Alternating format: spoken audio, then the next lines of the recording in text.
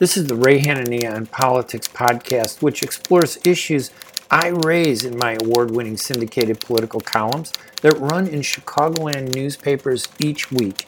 You can get information on all my writings and my podcasts by visiting www.hanania.com. Thank you for listening. I always want to hear your thoughts, so feel free to email me your comments. This past week, Michelle Obama, the former First Lady, addressed an audience at the third annual Obama Foundation Summit, and one of her topics was Chicago's history of white flight. But instead of speaking about it with knowledge, she addressed it with a very subtle anger, blaming white people for race relations phenomena that blacks and whites shared and both contributed to. It's called white flight. I was very offended by Michelle Obama's comments about the late 1960s phenomena of white flight, comments she made while speaking at the summit. Obama said she and her family moved into the South Shore neighborhood in the 1960s and white people moved out. In her comments, she blamed the phenomenon of white flight on white racism against African Americans. She can make that argument all she wants, but all she's doing is fueling the gap that continues to exist between whites and blacks, a racism that is, in a truth, much deeper than she is willing to go. Why did white families living in an all-white neighborhood on Chicago's South Side sell their homes when African Americans moved in the late 1960s? For starters, the first African Americans who came here didn't move into the neighborhood to be neighbors. The first few African American families who moved into the Southeast Side, which was all white, did so as part of a financial strategy directed by the real estate industry. They wanted to profit from fright sales, a term that refers to scaring people to force them to sell their homes by fueling the racial stereotypes that existed between African Americans and white Americans. I remember, in 1969 when white flight hit the southeast side of South Shore Valley, or Calumet Heights as it's called, that was less than a year after the racial tensions that were sparked following the assassination of Dr. Martin Luther King. In the fall and spring of 1968 and 1969, the community of South Shore Valley between 87th Street and 95th Street, Calumet Avenue and Stony Island Avenue was the heart of the white flight phenomena. The community was all white, but it was divided, a segmented community consisting of different white ethnic groups that lived apart and together. What I mean by that is this: Polish residents lived in a group. Italians lived together.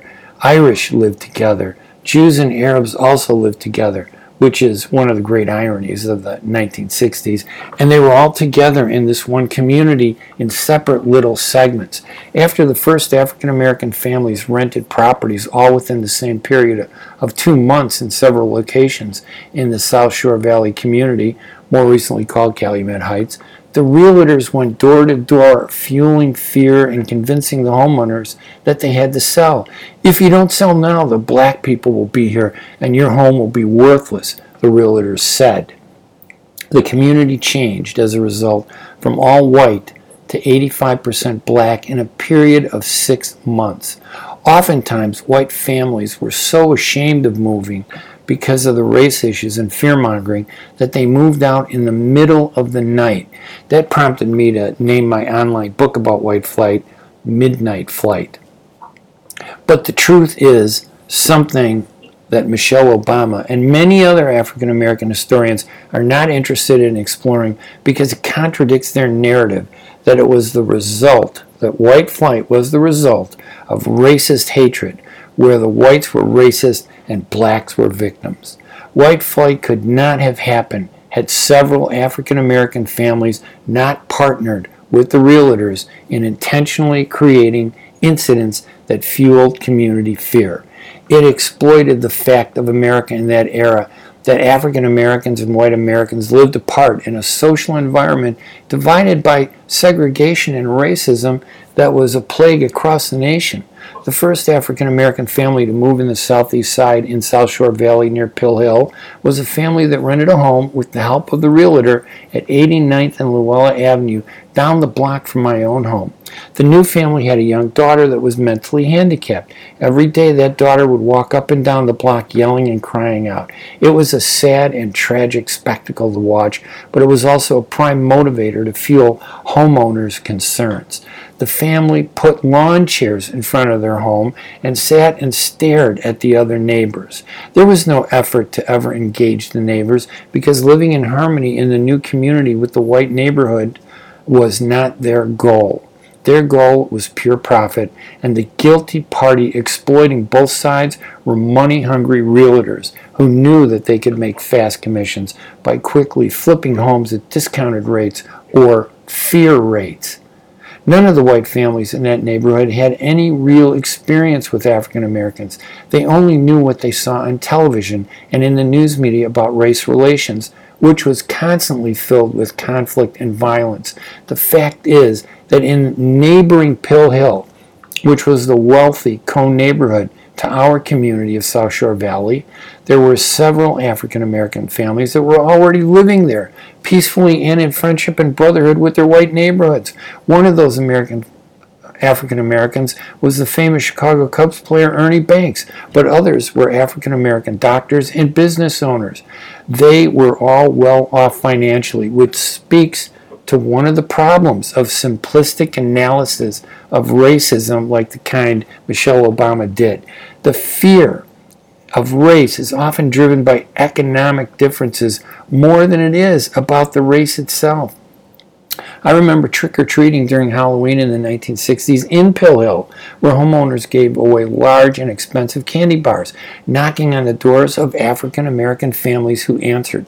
There was no animosity. No one told us to stay away from the black families. We lived together as if there was no difference between us. And when their children went to school with us, there were no exploitations of fear or concerns among the white homeowners to sell their homes. In her comments to the Obama Foundation Summit held in Chicago in late October 2019, Michelle Obama was speaking as if she has a disdain for white people. Her remarks are offensive and hurtful. They are disrespectful and also reflect a lack of knowledge. More importantly, her remarks reflect a lack of care or concern for the reality of white-black relations, which continue to survive in neutral, not improving, but just cruising along in blind tolerance. Many Americans pretend everything is good, but it is not. Obama told her mostly African American audience, "I can't make people not afraid of black people. I don't know what's going on. I can't explain what's happening in your head." She continued, "I want to remind white folks that y'all were running from us," she continued, according to a report from the Chicago Sun-Times, "and you're still running." No, white people are not running, Mrs. Obama. They are perplexed. They are wondering about the entitlement that some African Americans display. They are worried about the high and extreme crime rates that exist in many African American communities. They wonder why is it that many African Americans don't confront the crime in their neighborhoods, but constantly blame it on everyone else. Although today's racism is not the same as the racism that plagued America in the 19th century and the first half of the 20th century, today's racism is in neutral, with both sides pretending it no longer exists. Both sides talk to each other, casting blame rather than seeking understanding. That's what Michelle Obama is continuing to do with her offensive remarks. Don't expect to get many answers from Michelle Obama. She has an agenda to advance by blaming others for society's problems. Instead of looking deep into an issue and understanding how both sides, black and white, contributed to the reality, she instead embraces the simplistic answer, an answer which claims whites are guilty and blacks are not. The truth is about racism that both sides find ways to benefit from conflict. Conflict creates heroes. It creates leaders. Michelle Obama can cast herself as being on the right side by pointing fingers of racism at innocent white families who were chased out of the neighborhood by fear-mongering. And I have to say that when you blame an entire race, isn't that stereotyping and racism? You white people? That's offensive. Michelle Obama lives on the simplistic answer to fuel her heroism. But we know what the simplistic answer really is. The simplistic answer is the answer people turn to when they don't know better or don't want to know or don't have the real facts. They embrace the simple answer and advocate it, and that is called stereotyping. A stereotype is basically a simplistic answer driven by fear to explain something that a person does not understand or that they fear. Rather than speak the truth, Michelle Obama would rather rely on the stereotype that fits her personal political agenda because it makes her look good among her supporters and in the media.